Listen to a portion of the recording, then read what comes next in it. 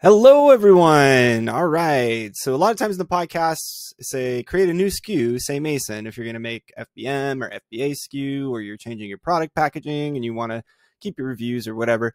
We have an old video from 2 years ago that Stephen made, but the way that this works changed a little bit just because of the UI changing on Amazon, or the display.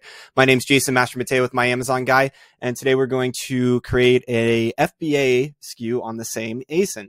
So here I have my green test cup right here, and it is currently FBM, fulfilled by merchant, but we want to make an FBA SKU so that we can send in an FBA. So go ahead and select that, and don't select that. Copy the ASIN down. And you're going to want to scroll up to the top and go to Catalog, Add Products. And once you're here, just paste your ASIN in here and click Search.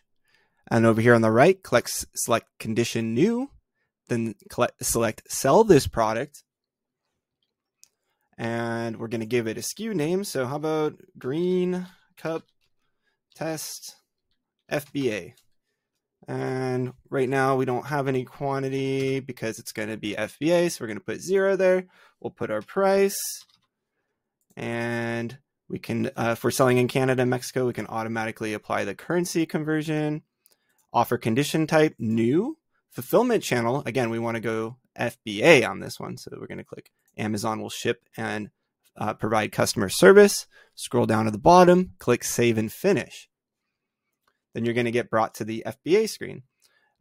Here's where you're going to make a choice. Does it already have the UPC barcode on it? Then you're going to want barcode merchant, manufacturer barcode.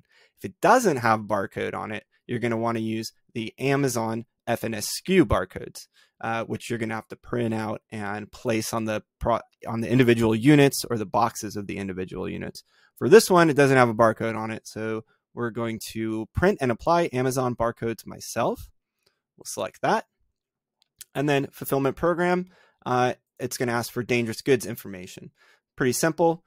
Is it a battery or a battery product? Does it contain a battery? No. And is it considered dangerous, hazardous material? Again, this is a cup, so no.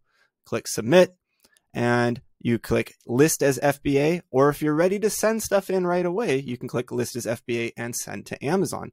And that is how you create a new SKU on the same ASIN. My name is Jason Master Mateo with My Amazon Guy, and this is another quick tip.